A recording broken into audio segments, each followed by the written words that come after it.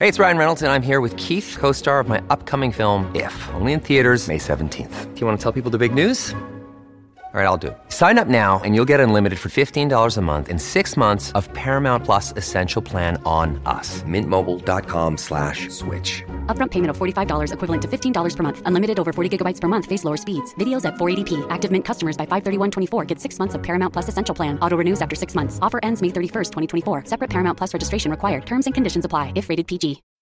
When you need mealtime inspiration, it's worth shopping Kroger, where you'll find over 30,000 mouth-watering choices that excite your inner foodie. And no matter what tasty choice you make, you'll enjoy our everyday low prices, plus extra ways to save, like digital coupons worth over $600 each week. You can also save up to $1 off per gallon at the pump with fuel points. More savings and more inspiring flavors make shopping Kroger worth it every time. Kroger, fresh for everyone. Fuel restrictions apply.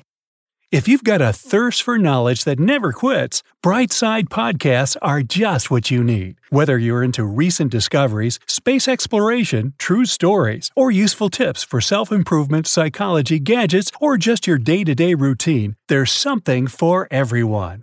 The year was 1854, and the SS Arctic, the fastest passenger liner of its time, set out to cross the Atlantic. As it sailed through the misty veil, it slowly disappeared into the unknown.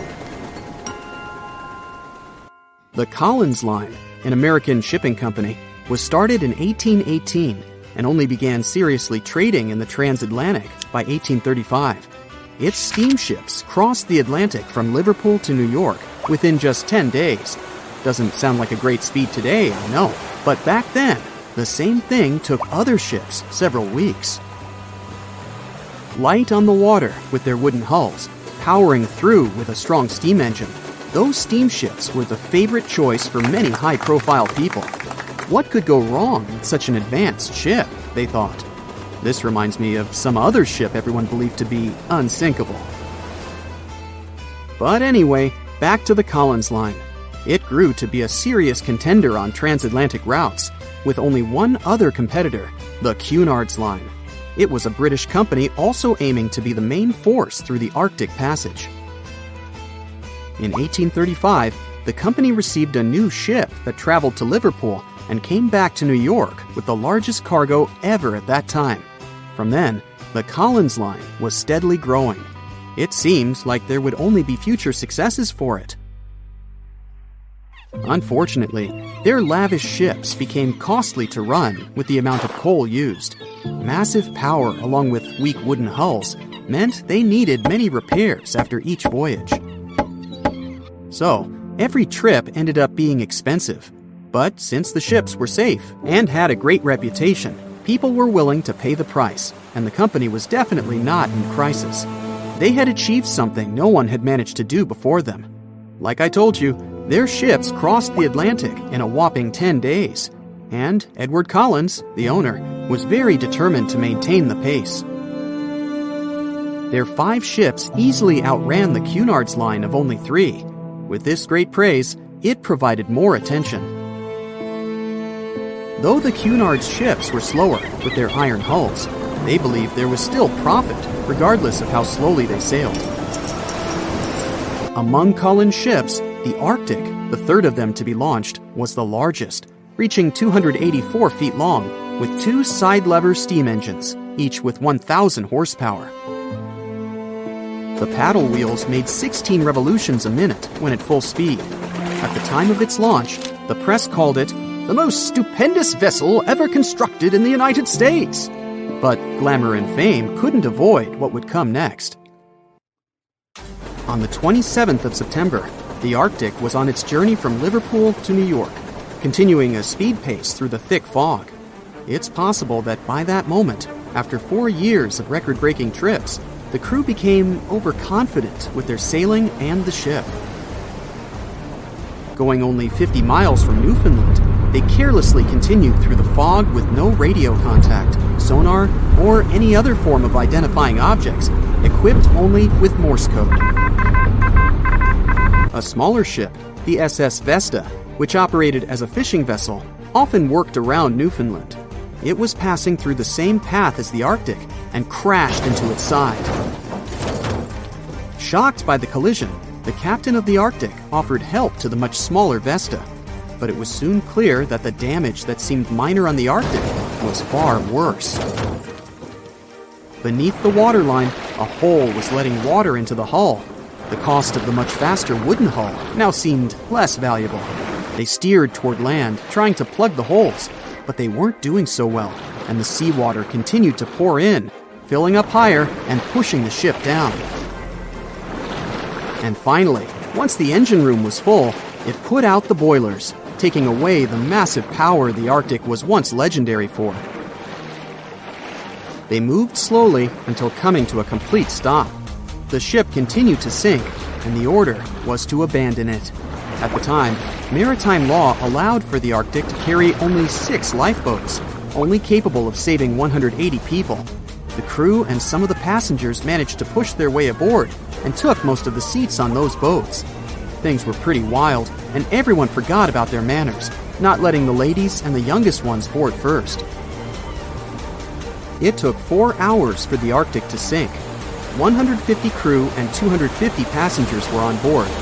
Those that weren't able to find a lifeboat made a desperate attempt to build their own rafts from parts of the ship.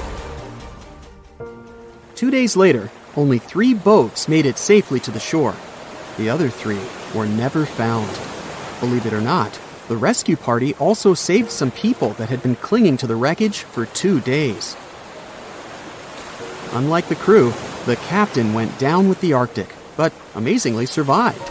He would be only one of 85 people that made it, out of the 400 on board.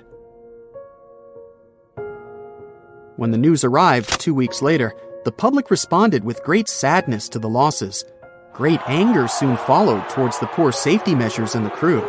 The press published demands to change the laws for more lifeboats. It only made sense to have enough for every person on board a ship. But they ignored those requests. This neglect would lead to more disasters in the future.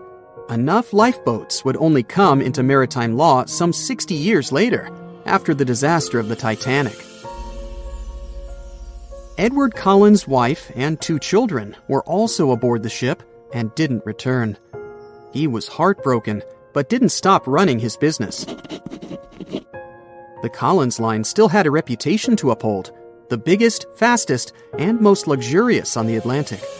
Edward Collins would now build an even better ship than any other. It was named the Adriatic, and it was the largest ship in the world, 354 feet long. With 2 alternating steam engines that had never been built of this size. These steam engines at the time were at the height of engineering, though today you can only see them in models and toys. With the new addition of 2 masts, the Adriatic would also be able to sail if needed. Luckily, they made some lessons from the disaster of the Arctic. But before their new ship, the Adriatic, was built, another disaster had occurred. The sister ship of the Arctic had also sunk. They believe this second ship was desperate to stay in front of the Cunard's line and hit an iceberg somewhere during the race. This weird contest took the lives of 141 people. The desperation of Collins and his weakly built hulls pushed the company towards bankruptcy in 1858. The newly built Adriatic, costing over $1 million, had only made 1 voyage in the end. And even that voyage was considered a disaster. The ship collided with a tugboat. It still managed to finish its maiden voyage at a suitable time.